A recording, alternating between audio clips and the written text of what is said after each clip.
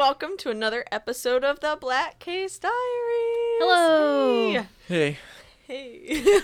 How we all doing? Could you sound more bored, Adam? I'm not bored. I'm having a great time, as is everyone listening, I'm sure.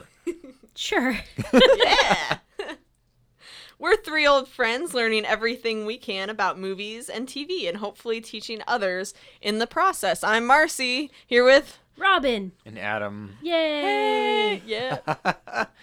So, this episode, we got some stuff to talk about. As we do each week. Yeah. This episode is very different from every other episode. We have something to say.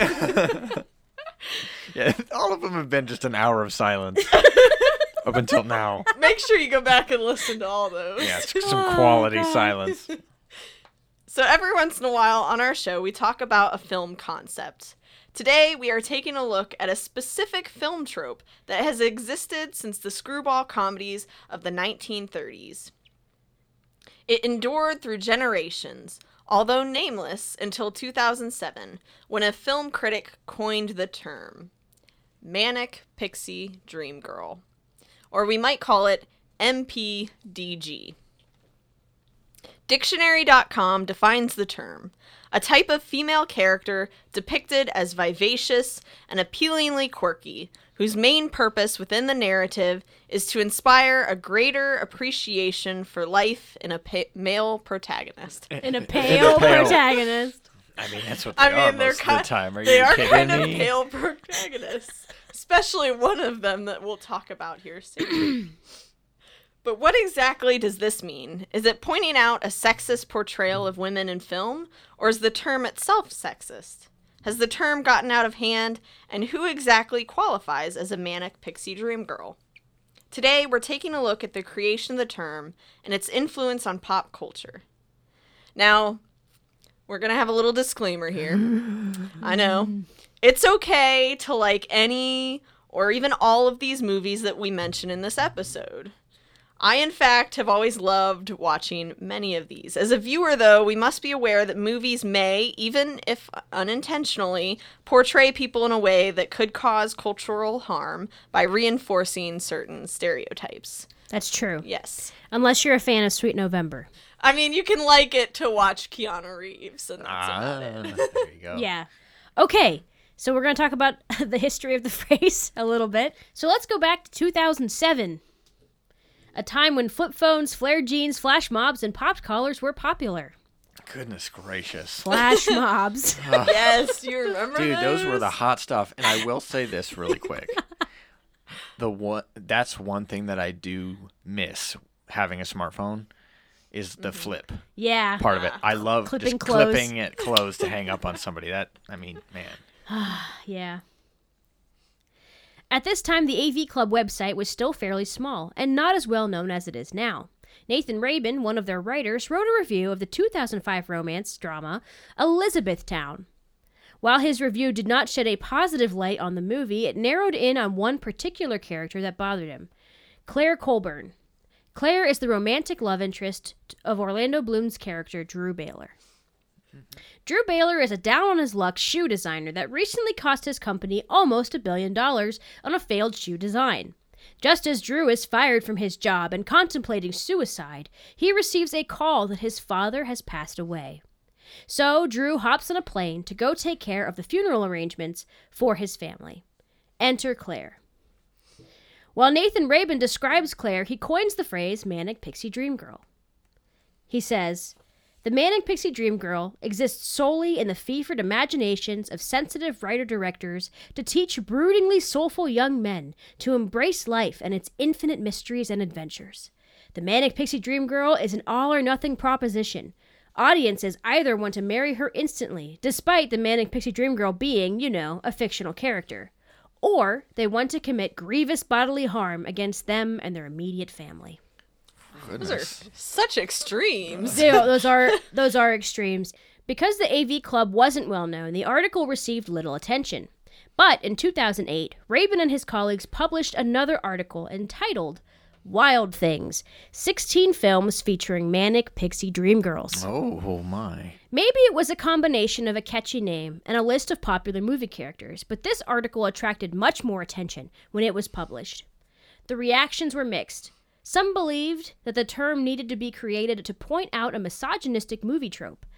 Others were upset to see characters they truly loved and identified with presented as an unflattering example of a poorly written female character. It's a totally understandable could go reaction. either way. Yeah.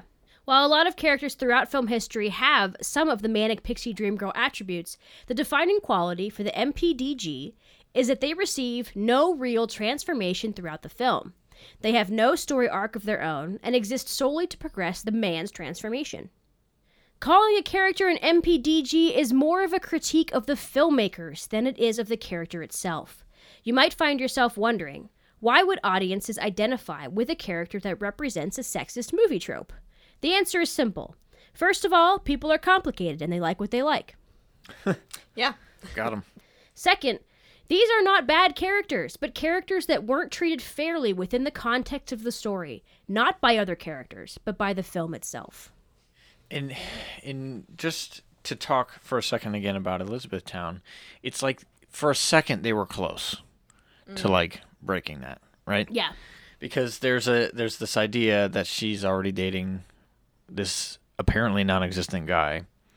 Yeah. And you're like, oh, maybe she doesn't really want to have a relationship either, and that she's going through this change or whatever. But they don't commit to that. It never shows up, and it's just like there's almost enough to like get away from this, and she'd be more. Yeah. But instead, they go the other way and But just it have just her flips, appear whenever he needs her. Right. So we're going to list off of just a few of the characters described as Manic Pixie Dream Girls, according to that second article. Yeah. So 16 characters were named in this list, but we will point out a few to discuss and see whether or not we agree with this term. Yeah, assigning these characters. Yeah. We only grabbed a couple These out of the particular list. Ones. We Right. did. Yeah, there's a few that are, contentious maybe. Yeah, first we've got Sam in Garden State, played by Natalie Portman. So Which is Zach Braff movie, right? Yeah. So Sam in this one is a very colorful character. She pops up. She's listening to music, and she tells Zach Braff's character, this song will change your life. Here you go. Yeah. And she does all these quirky little things, and there's this one scene where she does this like dance type. She's like dancing, and she makes these weird noises like. yeah. And she's like, nobody else has ever done that. In this spot ever. So Yes. it's unique and it's original. Yeah. And it's like, oh, you want it to be a nice scene, and you're like, that's cute, but also kind of, I don't know. Trying wanna too learn- hard, maybe? Yeah. It is. It's an over the top idea, that she is this crazy, quirky, not like other girls. And and this is a problem, and we're going to talk later about, the cultural issues that come about when you have tropes like this. But this is a problem. Just the not like other girls thing is it is incredibly detrimental. Because just the idea of it immediately pits you against other women. Right. And it's not just in movies, too. This is... The not like other girls thing is very broad. Yeah. And you're thinking, well, I'm different, and so therefore I am better, or I'm more interesting to men. But that's a great example of no one's ever done that thing in this spot at this exact, Yeah. And it's true. What she's saying is true, and there is something to be learned from that. But it's just a little too much, And she's really doing it to try to change his perspective. It's again focusing on him. He's this sad, brooding male character that just Batman, Braff man. that needs help, and she's this quirky, colorful. She's very she smiles a lot, and she's never bubbly, sad. and She doesn't have her own problems. Yeah, she buries all these pets that she's had, but she's still just so happy. And I think one issue is lack of depth. Yes. And so there isn't a lot of depth to this character. The only things that we know about her from his perspective, and then also all of those things are good because she's only showing him good things.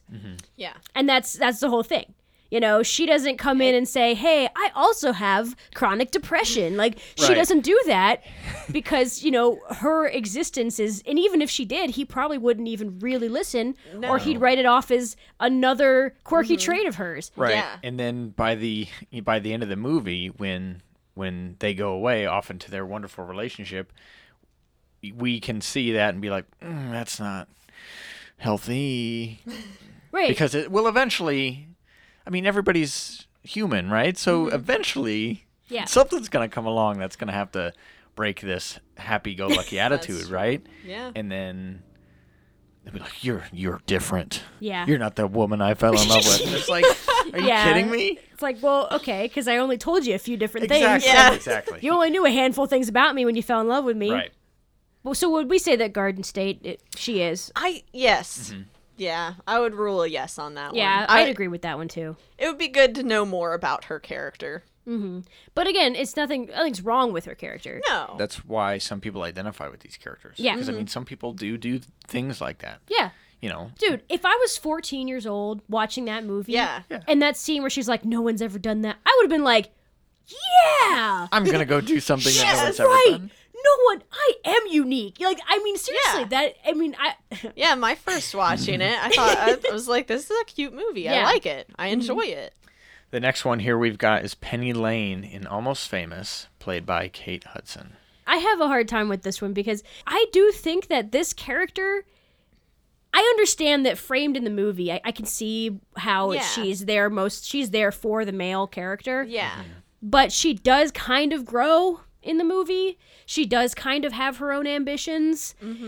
I really think a lot of it is, you know, she's super idealistic, and I think that that's a problem that people have. But, you know, at the end of the movie, she doesn't stay with him.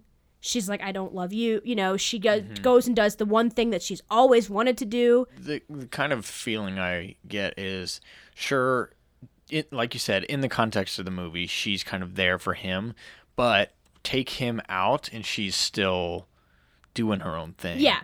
Whereas in another movie, without the male character for the dream girl to bounce off of, Yes. Yeah.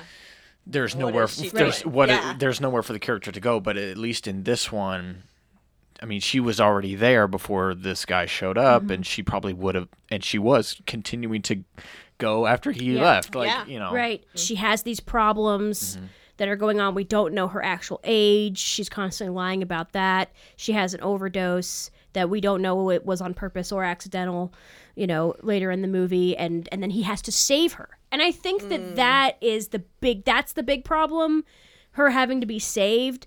But then once she is saved, she's like, I'm going to take that chance and leave. Yeah. And do... Gee, thanks. Yeah. See ya. Yeah. She doesn't, she's not like, wow, thanks, you saved me.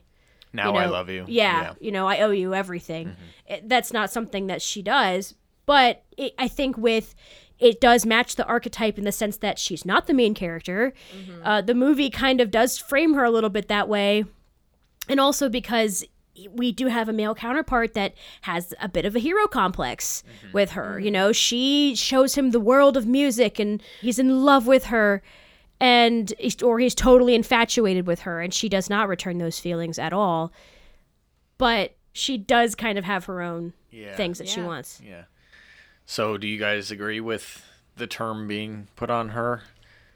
I do and I don't, I guess. Yeah. This one's weird. I would say in just the context of the movie, I see how she fulfills most of the things. She checks most of the boxes, I would say. But the one that's most important to me is that she does seem to have a bit of an arc in the movie. Yeah, I agree with your points. I think she does just enough outside of this trope to kind of become her own thing. And like I said, was going to continue and do her own thing without this guy. Yeah, I think that his involvement with the band might have changed the course of her life. But at least it did change her life. At least it wasn't just her changing his life. Right. That's true. So next on here, we've got Annie Hall in Annie Hall, played by Diane Keaton. Yeah. This is another one I think is pretty contentious. People hear it and they get mad because this is a very much beloved movie. It is. Yeah. Very much beloved character. Yeah. And I think one of the defenses that I did see again was, oh, she's based on a real person. She's based on Diane Keaton. I saw that too. Yeah. Right? So they said. I watched it looking for a Manic Pixie Dream Girl. I did. I was trying to be very critical and to try to find it in the movie. And I think that the thing that I noticed the most wasn't so much that she's Manic Pixie, it's that he kind of treats her like she's Manic Pixie. Yeah. I would agree with that. Oh, interesting. Yeah. Yeah. I think and he's, he directed the movie. He's starring in the movie. So I could see how in this story she is. You know what I mean? In the context of the movie. But there are all of these asides and all of these moments where you can see that she does have goals and ambitions. She does fight back a lot of the time when they have arguments and things. And I think every piece of her as a character is there in the movie and that she's not one-sided or just a trope. Yeah. But I think that those things are being ignored. So he's kind of like, look, I don't care. I just need you to be around for me to feel better. Yeah. It's one of those movies that you want to watch the first time and appreciate his side. And then you go back and you watch it and you put yourself in her shoes and watch it through her eyes and be like, oh, you know what? Okay, I see what's happening here.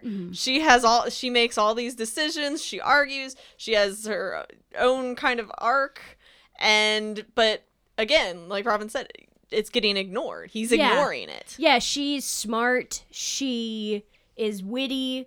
But she's also quirky, and she's from a small town, and she says funny words that he makes fun of, and that kind of thing. So I could see the Manic Pixie. Yeah, I could see it. It's hints of it. Yeah. Yeah, but there's one scene that we talked about before recording where they're in line at the movies, and this really emphasizes how she's being ignored. Yeah, because she says that she missed therapy today.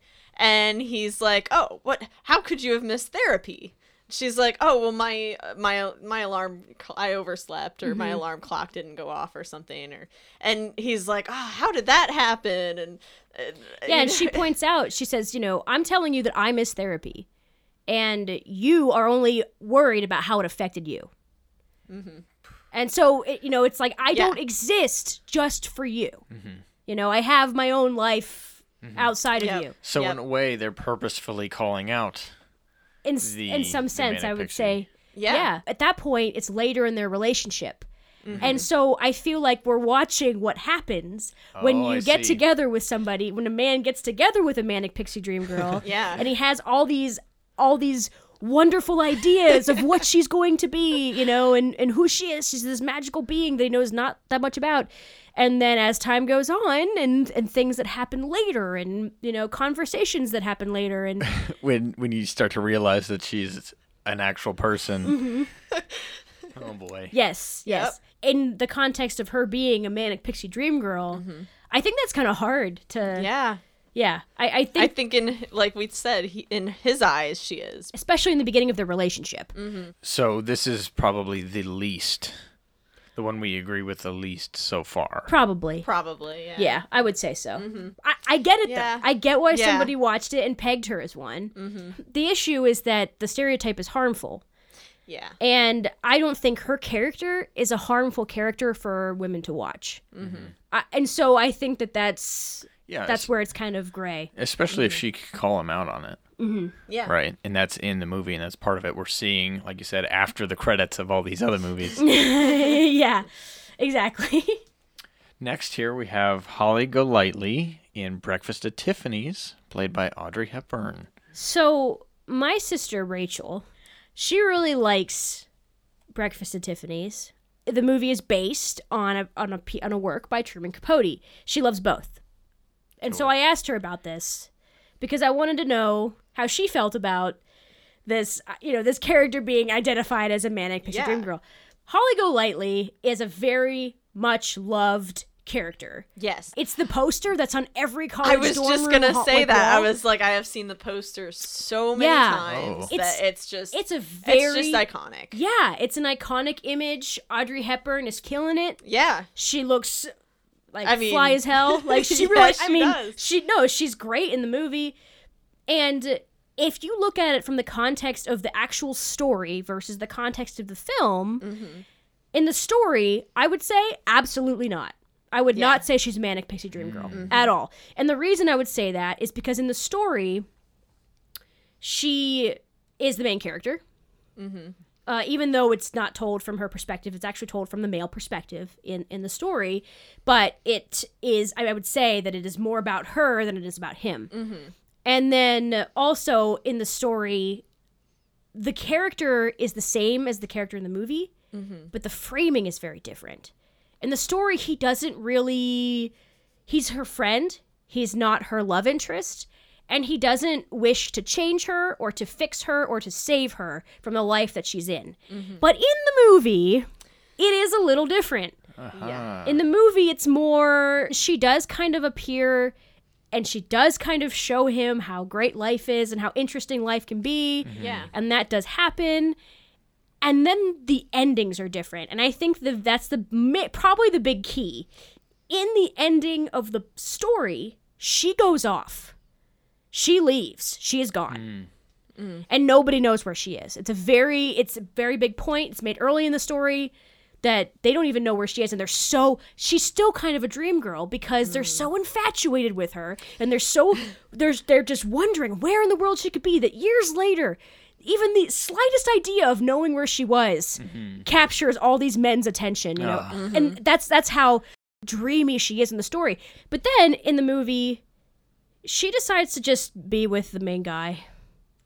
And it is kind of weird because the story itself is such a great critique of gender norms and the idea that women exist for men, and she turns that on its head by she knows that men want to use her. And so she therefore uses them.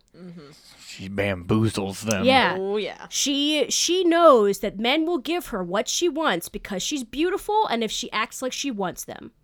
And that's what she does. That's how she makes her money. That's how she makes her living as a character. And then when she needs to go, she goes.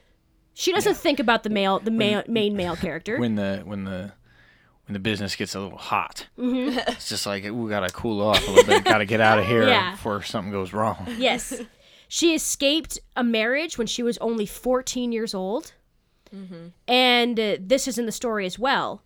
And Rachel pointed out, this is something that Rachel pointed out to me, is that in the movie, when that character returns, when the husband returns to come get her, it honestly it feels really strange.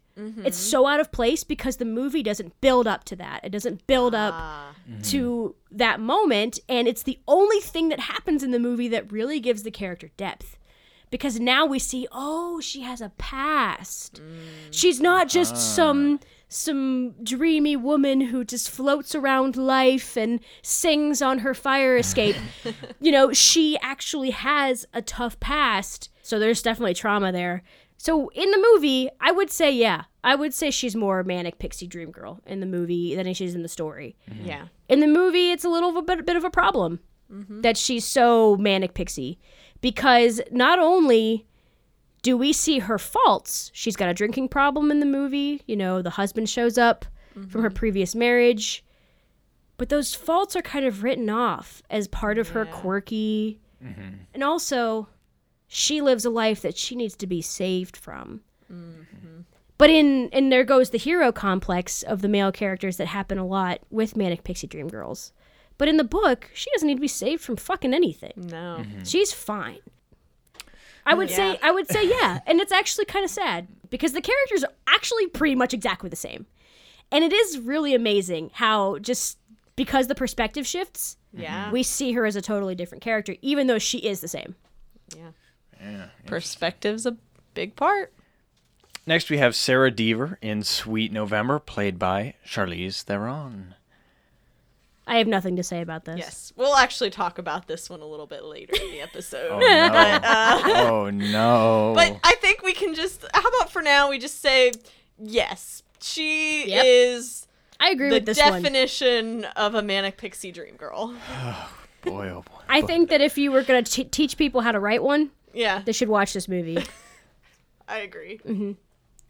And then one that we don't have written here, but I wanted to bring up because it's a popular one, is Ramona Flowers Yeah. from Scott Pilgrim versus the World.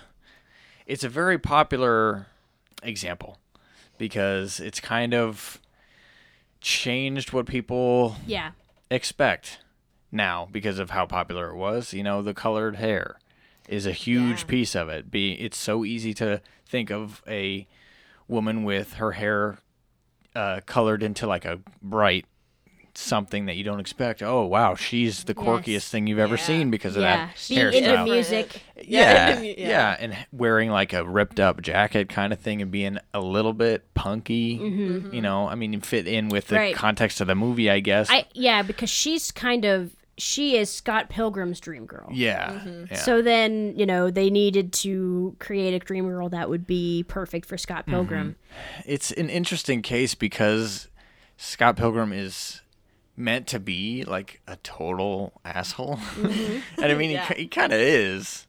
But the movie doesn't do the best job of portraying that. Yeah, you watch the movie and you, especially if you're younger, when you watch it, you kind of feel like you're supposed to be on Scott's side. Yeah. Yeah, you're like, he's an average dude that's just trying to get the girl. He's an everyday man. Yeah. And he's beating up these other guys with superpowers. I guess. Yeah. But when you really look at it and you think about where he was before all this started, it's like he's kind of a dick. Yeah. And he kind of dropped this other girl for the hell of it. And he's not really nice to his bandmates. He's not that nice to his roommate. You know, and then this girl comes along, Ramona Flowers, and I don't want to say completely like plays into that, but I mean kind of plays into that, right? She does. I would say, you know, she appears and then he's solely focused on her. And she doesn't outwardly point out what a dipshit he is, but he does learn from her. And he does have an arc because of her. Yeah. Whereas she doesn't get to have one at all. She's not even in the movie as much as others. No. Because she doesn't actively tell him these things, like you said, but all of these exes spout stuff at Scott Pilgrim as they fight that makes him realize these things, and he has to go through change. It's portrayed with like video gamey jokes. Right. But it's not really her doing it. It's because of her, yes, but it's not as much her. She's like ever present, but not actually present. Yeah. So, like... Yeah, he learns... I mean, and I think the idea is that he is supposed to be learning that she had a past and dealing with that past. And that she's, you know, along with that she's a person. Right. You know, who's an imperfect person that will, you know, but... It's not really a proper realization because he kind of, like, defeats it with his fists. You know what I mean? So it's hard... I mean, sure, the movie's supposed to be doing that, making it a little weird and different, right? The whole movie is a Manic Pixie Dream movie. You know, but portraying it like that doesn't allow you to really get the idea. You know? Because it's like, oh, you could just beat up your problems. Yeah. Anyway, do you guys think that she counts? I'd say she counts. Yeah, I so. think she does. It's an interesting case because, you know, she's in the movie so little, but I mean, that's part of the trope. Yeah, and kind also, of, so. I mean, because it's a great movie that I do really enjoy. Yeah, that's the thing. But it's just, you know, you just have to watch and think about that stuff. It's okay to like it. You just got to think about it. That's all. Yeah. And be better because of it. So, as a term or phrase is used, there will always be times when it may be misused or misunderstood. So, these past movies, we kind of agreed with things, we disagreed. It happens. Two of the most common movies that that get accused of the MPDG trope are Eternal Sunshine of the Spotless Mind and 500 Days of Summer. The female characters in these movies, however, have their own goals, arcs, and intentions that are not solely there for the man. If you have not seen these movies, please do. They were actually really well done. So Clementine, from Eternal Sunshine of the Spotless Mind, appears at first glance to be a pixie because she has colorful hair, her introduction to us is whimsical, and she's quirky.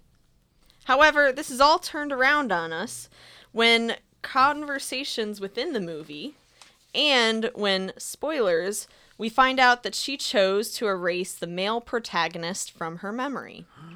Yeah. What we thought was their first meeting was actually, in fact, technically their second. So when she seems to know him, she doesn't realize that it's because she actually did. She just can't remember. Oh, what an interesting twist-a-roo on this whole thing. So this quirky, what we think is their first introduction is why we think, oh, that's quirky. She just came up and like is talking to him and it's all good, you know, and she seems to know him, but she, you know, she's like, oh, I must know How you. charming. But, yeah. And she points out her hair color. She's like, oh, you probably don't recognize me because of my hair. Because and it's just very odd. And then when you see that that's their second meeting, they just don't know it. It's like, oh, wow, okay. What a twist. This is different. So she made a decision. She didn't do it for him. She did it for herself. Yeah. And I think that's the main reason why it's like, okay, she can't be a pixie dream girl because she didn't do that for him. She did it for herself.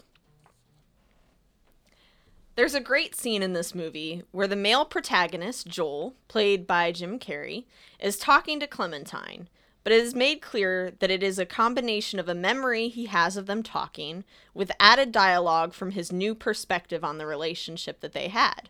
It illustrates that Clementine makes decisions that are in her own interest and not to further his life. So in this scene, Clementine says, "Too many guys think I'm a concept, or I complete them, or I'm going to make them alive. But I'm just a fucked up girl who's looking for my own peace of mind. Don't assign me yours." And Joel says, "I remember that speech really well." And Clementine said, "I had you pegged, didn't I?" And Joel says, "You had the whole human race pegged." And Clementine says, probably. He says, "I still thought you were going to save my life, even after that." And she says, "Oh, I know." And I think that's the perfect way to say that when a guy thinks that she's going to change his life. Right. Yeah, I mean, that's the whole thing. The Manic Pixie Dream Girl is there to change your life, change your perspective. And the next movie is 500 Days of Summer. While 500 Days of Summer is told as most MPDG films are, through the male perspective, if you look a little closer, you will see that throughout the entire film, Summer, played by Zooey Deschanel, is not afraid to say what it is she wants and stand up for herself. She clearly, from the beginning, says that she does not believe in love and that she does not want a full relationship with Joseph Gordon-Levitt's character, Tom. Interesting. I think this movie did a really good job of having the audience have a certain idea of what was going to happen and an expectation. Yeah. And it showed kind of how, even as audience members, we don't often listen to the characters as well, or female characters especially. Because a lot of people came out of this movie a little sad because they wanted them to get together. And she says it in the beginning, like, that's not what I want. Yeah. I said, you should see it.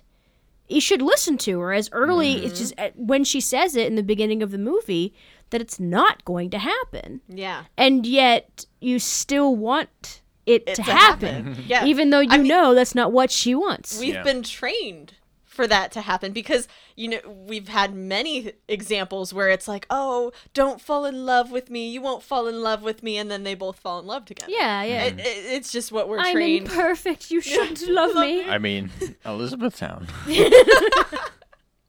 In a bar scene where he defends her honor after she is hit on by another man, she chastises Tom, saying, "Oh, really? Was that for me? Was that for my benefit? Okay, well, next time don't, because I don't need your help." Ooh, got him. Yeah. Ouch. Yeah. Remember when we talked about how a manic pixie dream girl has no transformation? Well, with Summer, not only does she inadvertently possibly teach Tom about life and love, she learns too. He has changed her. She's finally able to accept a marriage from someone else, something she thought she would never do. She does what she wants and what she believes will make her happy.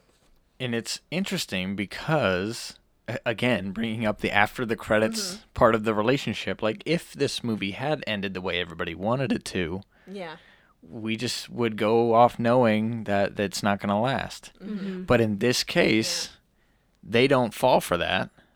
And then she gets into a relationship that may last. Yeah. Yeah. Yep.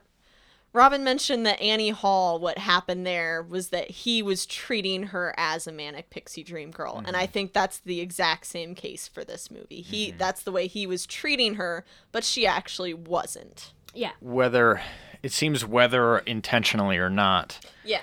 It was just making her fit a mold that he wanted her to fit in. And it's, Yeah, it's like, don't act like you're surprised by this. I told you. Yeah, I'm not being cute. Yeah. Like, this isn't a movie. I mean, it is. But in their context, this isn't a movie. I'm not being one of these for you. Stop it. Yeah, it wasn't a cute thing that I said when I was like, I'm not interested in a relationship. That wasn't my invitation to you to try harder. To, like, pursue harder. Or to convince me that it's not what I want. That's what I want.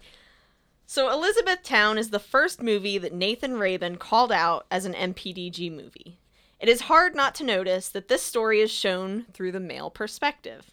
If you look up examples of these movies, you may even notice that the majority of them are in fact through the man's viewpoint. Many of them we just talked about. So let's look at the difference between two specific movies that were both made in 2001. Our first example is from a male perspective. Robin's favorite movie now, Sweet November. Buckle up. In this movie that Nathan Rabin listed in 2008, we are fed the story through the perspective of Keanu Reeves' character, Nelson. His love interest, Sarah, is played by Charlize Theron. This movie is a by-the-book MPDG. Nelson is the classic workaholic that does not have time to appreciate life and the people around him. When we are introduced to Sarah, she is a quirky, eccentric character that wears colorful scarves and saves puppies from being experimented on. Oh, wow, what a hero. Yeah. There's many times within this movie that she says all she wants to do is help Nelson, that he doesn't need to understand her, and that she has a special ability to help men with problems. She is the excitement in his life, and she gets him to treat others better. She refuses to talk about her family, we only learn of one sister, or her life because it is her month to help him. I don't have words for how bad that is. Yes. This perpetuates the idea that there are women, maybe not all of them, maybe just ones that wear colorful scarves, but that are women out there that exist solely for other people and not for themselves. Yeah. Because she not only just says, I'm here for you, and that I'm only here for you, she says it about a lot of different men. She says that she helps a lot of men this way by sleeping with them and living with them and not making the relationship about her at all. That's all you have to do, ladies. Yes, so the reason that the movie is called Sweet November is because his month was November. Right. She had other guys. Each month, a couple months. So I don't remember how many guys, but she would take a month 12 and perhaps. Focus on one guy, possibly. So spoilers, she is dying of cancer, and so she wants to help men. That was her calling. I don't know. No. Puppies would have been better. Yeah. Exactly. Save the animals. Yeah. So, now that we've talked about that lovely male perspective movie, let's... More like Sour November, am I right? Nice. Let's compare it with an example of a female perspective from 2001, Bridget Jones's Diary. Woohoo! In this modern adaptation of Jane Austen's Pride and Prejudice, we are introduced to Bridget Jones as the female protagonist. She is a woman with goals that she writes down in a diary. We get to hear her through voiceover narration talk about her career, family, friends, love, and self-image. These are all things that people struggle with in life, especially women. Her love life just so happens to be caught between two men in the film, Mark Darcy, played by Colin Firth, and Daniel Cleaver, played by Hugh Grant. That's cute. That it's Colin Firth again. Yeah, Yes, and he plays isn't it? Darcy. Yes. Yeah. Yeah. Imagine Bridget's character if the movie was told through Mark Darcy's perspective. Bridget is quirky, awkward, and teaches a staunch and formal man to break his engagement with another woman that he does not love. She's clumsy. She's charismatic. She has obvious flaws. Yep. She blurts out random things. I think that, I think that if the movie was told from his perspective, people would say she was a manic pixie dream girl. Yeah. But because the movie is told from her perspective, it's different. She's not. I mean, shoot, you could, thinking about it that way, you go back to the other Pride and Prejudice that we did an episode on, throwback. In a way, you could say that she was one too if it were told that way. Yeah. But luckily, it's not. Thank God. I mean, yeah. Being that these movies tend to be from the male perspective, it would suggest that the MPDG hinges on there being a male lead. Once a woman becomes the protagonist, she is typically given goals and problems, which in turn creates a transformation to her character instead of focusing on his. So the simple fact that they are protagonists means that they have to have things that matter. Yeah. There has to be something that they're working toward. They have to have things that matter and be doing something about it. Yes. And that's all it is. So we're going to talk a little bit about the trope and how it has affected pop culture and whether or not it is something that is kind of damaging or if it's harmless, In a New Statesman article by a woman named Lori Panny, she identifies herself as an MPDG. Like she's a real person and she says that she is an MPDG. She says she grew into that personality because of the rise of the stereotype in the media. She said, Manic pixies, like other female archetypes, crop up in real life partly because fiction creates real life, particularly for those who grow up immersed in it. I absolutely agree with that. That makes... Yeah. I could see how she's saying, I am this, even though real people can't be MPDGs, just by the nature of the term.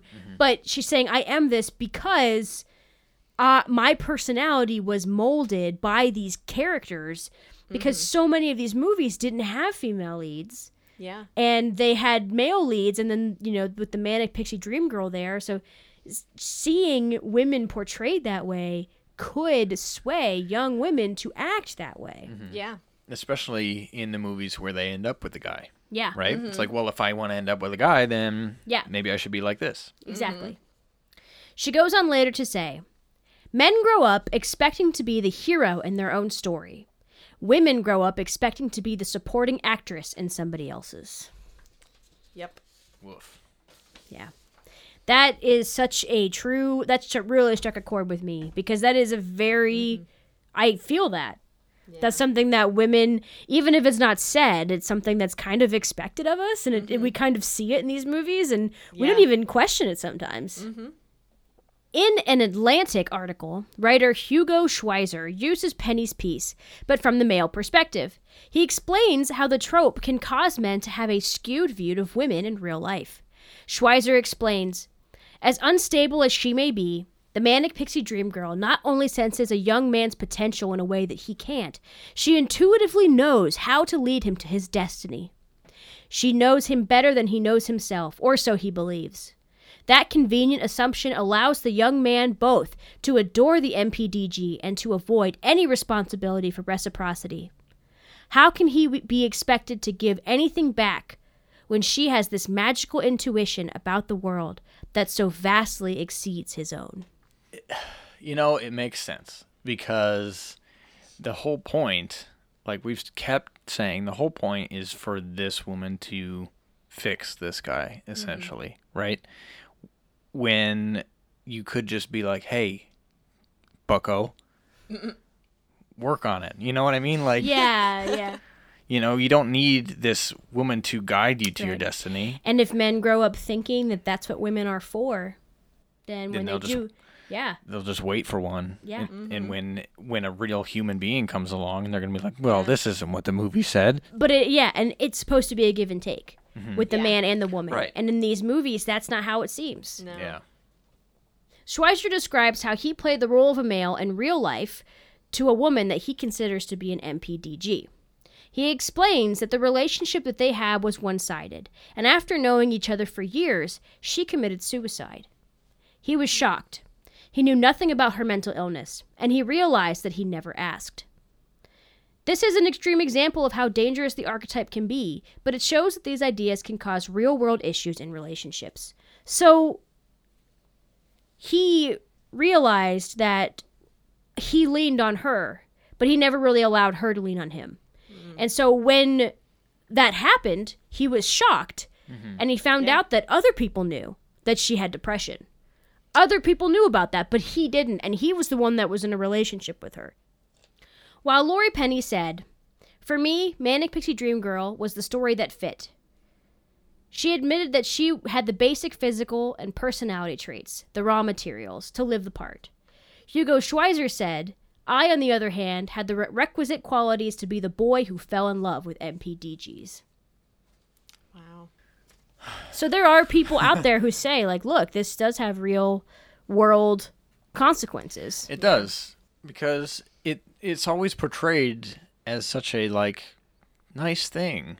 Yeah. At least, you know, in all these movies, it's like, oh, look at that. The movie's over and they're together and it's all great. At least being on the guy's side, having a male perspective here, it's like, yeah, what guy wouldn't want something like that, right? Right. But this is reality. So It's bad for both men and women.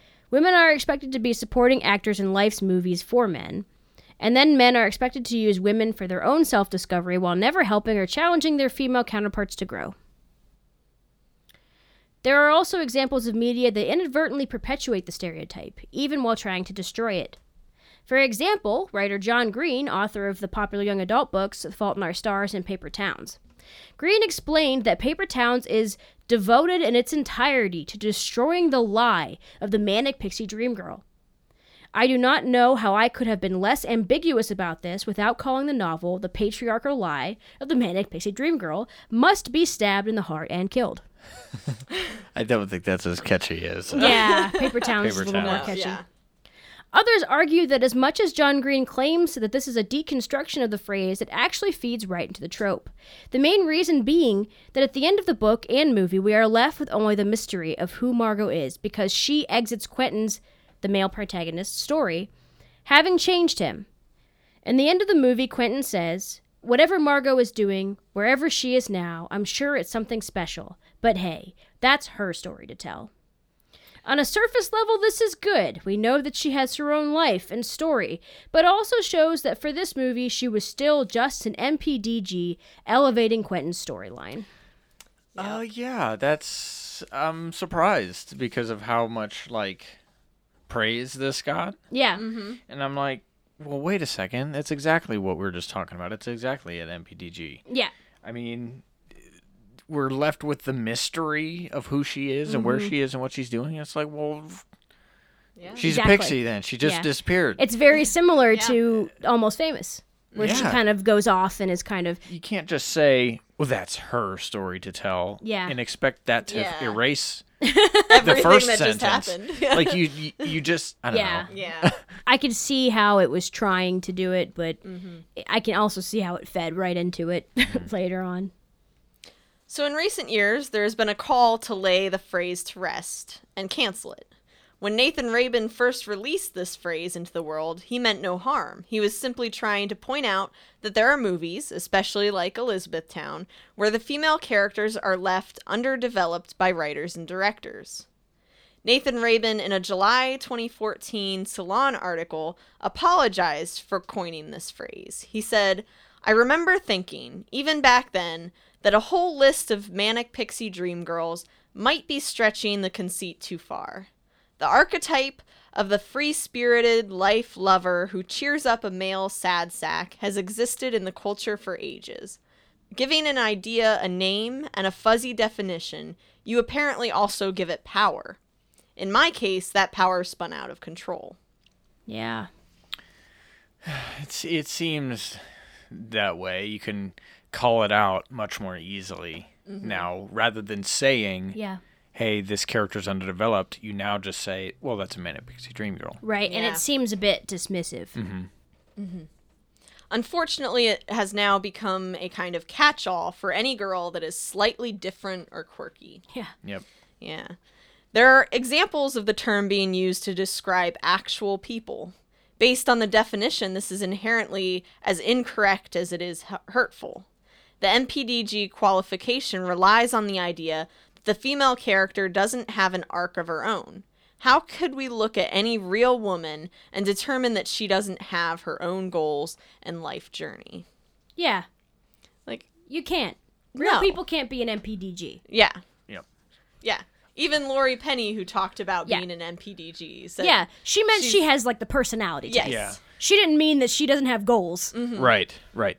And that's the thing. You just don't want to define it as that anymore. Like, if you have the personality that is similar to that, Yeah. well, then you just have an interesting personality. You know what I mean? You just have an interesting Yeah. personality. You have quirks, and you like to do silly things sometimes. That doesn't mean you're a Manic Pixie Dream Yeah, Girl. it doesn't Yes, mean that exactly. you exist solely for men. Right. Exactly. Yeah. One such example is a Bulwark article calling Alexandria Ocasio-Cortez the left's Manic Pixie Dream Girl. The case could be made that the phrase is reaching a point where it is causing some measure of harm, and it all started from a movie review. Yeah. Wow. Yeah.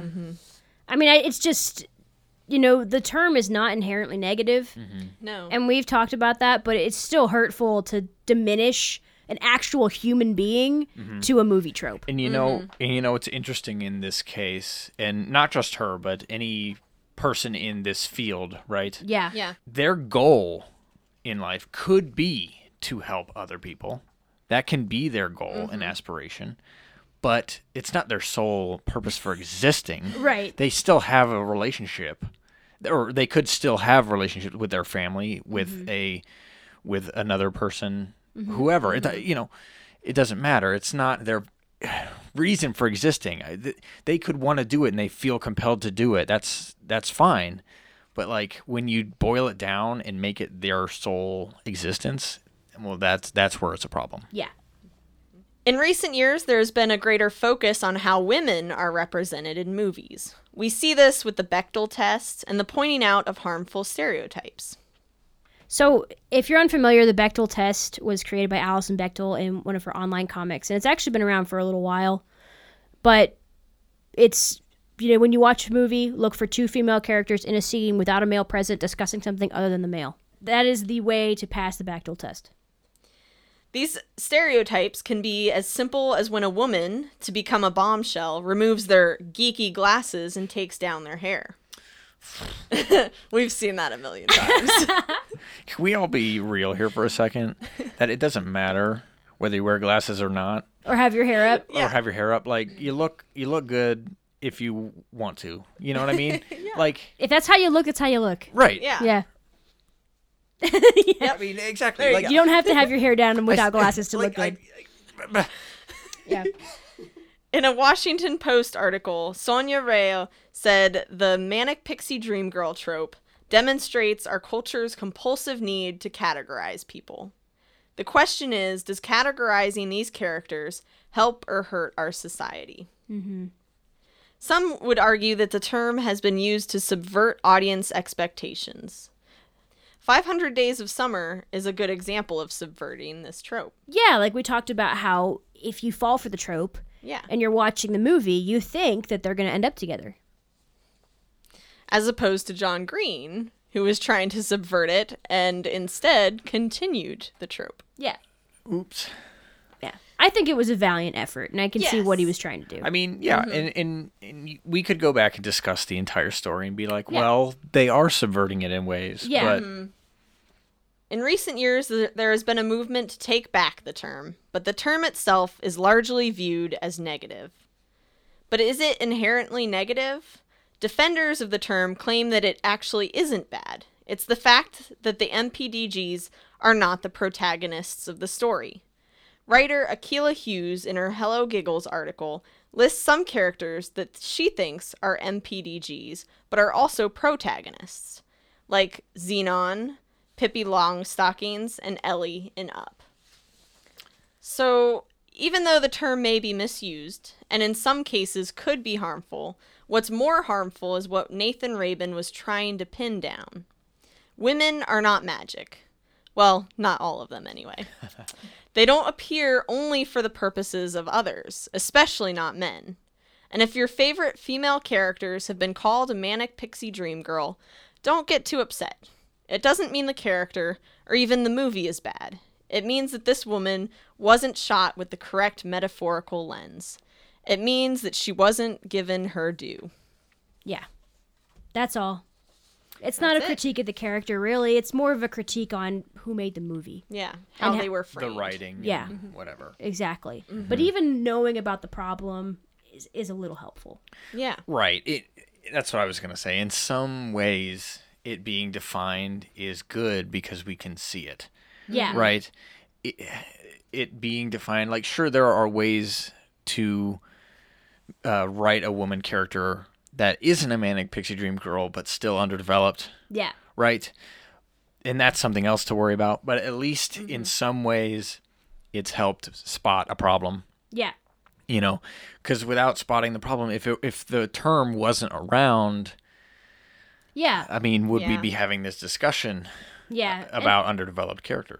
I think one of the biggest issues that we brought up is the fact that women do often feel like we exist for other people.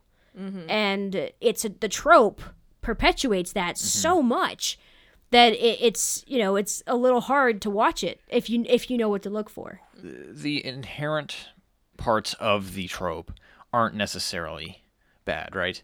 The quirkiness. Yeah. The looking at everything with a positive light. The being goofy sometimes. Even dyeing your hair.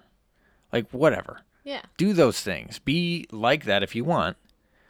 But remember that you still have a life. Yeah. You know? That's it. It's as simple as that. You have a life. And the thing is, I think every woman in reality knows that. Yeah. Like, the personality of it is not the problem. You can have characters like that, but they need more. Like, if we want to step back to one of these movies, Elizabethtown is the one that we keep bringing up. The way she acts is fine, and she's being silly, and she's into old music, and she likes to take road trips, and all these things she knows about small towns and things like that. That's all really cool. She's into history, it seems. But, like, talk about it. Yeah. Like, that stuff is important to her as a person. And it's not just there to move this guy along. Right. She seemed like she had problems, but it never mattered. Like we said at the very beginning of the episode, or like I said, it's so close. You know, it's not the hardest thing to fix this, right? Yeah. Yeah. I mean, Absolutely. writing isn't easy. I don't want to say like it is, but because the trope is defined, we know what to avoid. Yeah. Right? And some of the things that she does bother me. Like she has this almost magical ability that I don't appreciate because it paints women in that like it's where the Pixie part comes in, right? It went a little far. I love the road trip scene at the end, where he goes on the long road trip and she has it all mapped out and the music's perfect and everything. But that is so Pixie. Like it's so because she maps out exactly when he's gonna find the newspaper. Like she maps out exactly like when he's gonna be in each town. This would be impossible. I was just gonna say when we were watching, I watched it with my fiance. We both were looking like, how did she find the time to put impossible. this? Yeah, how together? did she do this? She is probably a full-time flight attendant. Yeah. Like when did she have time? This would have been impossible to map out all of this stuff. It would have taken a year at least. Yeah. It would have. I mean, and she was supposed to have done it in a couple days. And I mean, I know she like probably knows the roads and stuff, but no way she was going to time it unless the only explanation she needs to know how fast his car is going. Right, exactly. The only explanation would be that she was working on this road trip binder like for herself. And then it's like, perfect opportunity, give it to this guy. Yeah, like she went on all the road trips and counted out how much time it took her to go. Like she probably had instructions like, don't go over the speed limit. I had to. Yeah. Well, like, I have to time this out perfectly. It would be so easy to screw it up. He gets pulled over or something once, and it's gone. It's all done. Everything beyond that point. The tape is done. like, "Good morning. How did you sleep?" And it's still 11 o'clock at night. Yeah, exactly. Oh my gosh. Yeah. Anyway. Yeah. So more of the story: you are you. You are beautiful, and you don't solely exist for a man.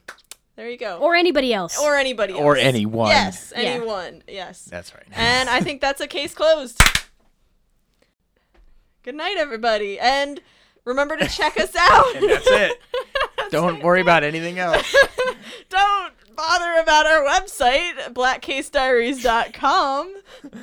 You got this, Marcy. I do. I'm so good. All right, yes, but please go check out our website, blackcasediaries.com. You can find all of our socials there, Instagram, Facebook, Patreon. All of it. All of us. Just find us there. That's and hopefully we're hoping to have an Etsy soon, so maybe spoilers. Look out. Working on that. Yeah, so hopefully we'll be able to get that up and running for you guys soon. So, all right. Bye. Goodbye. We appreciate you. Bye.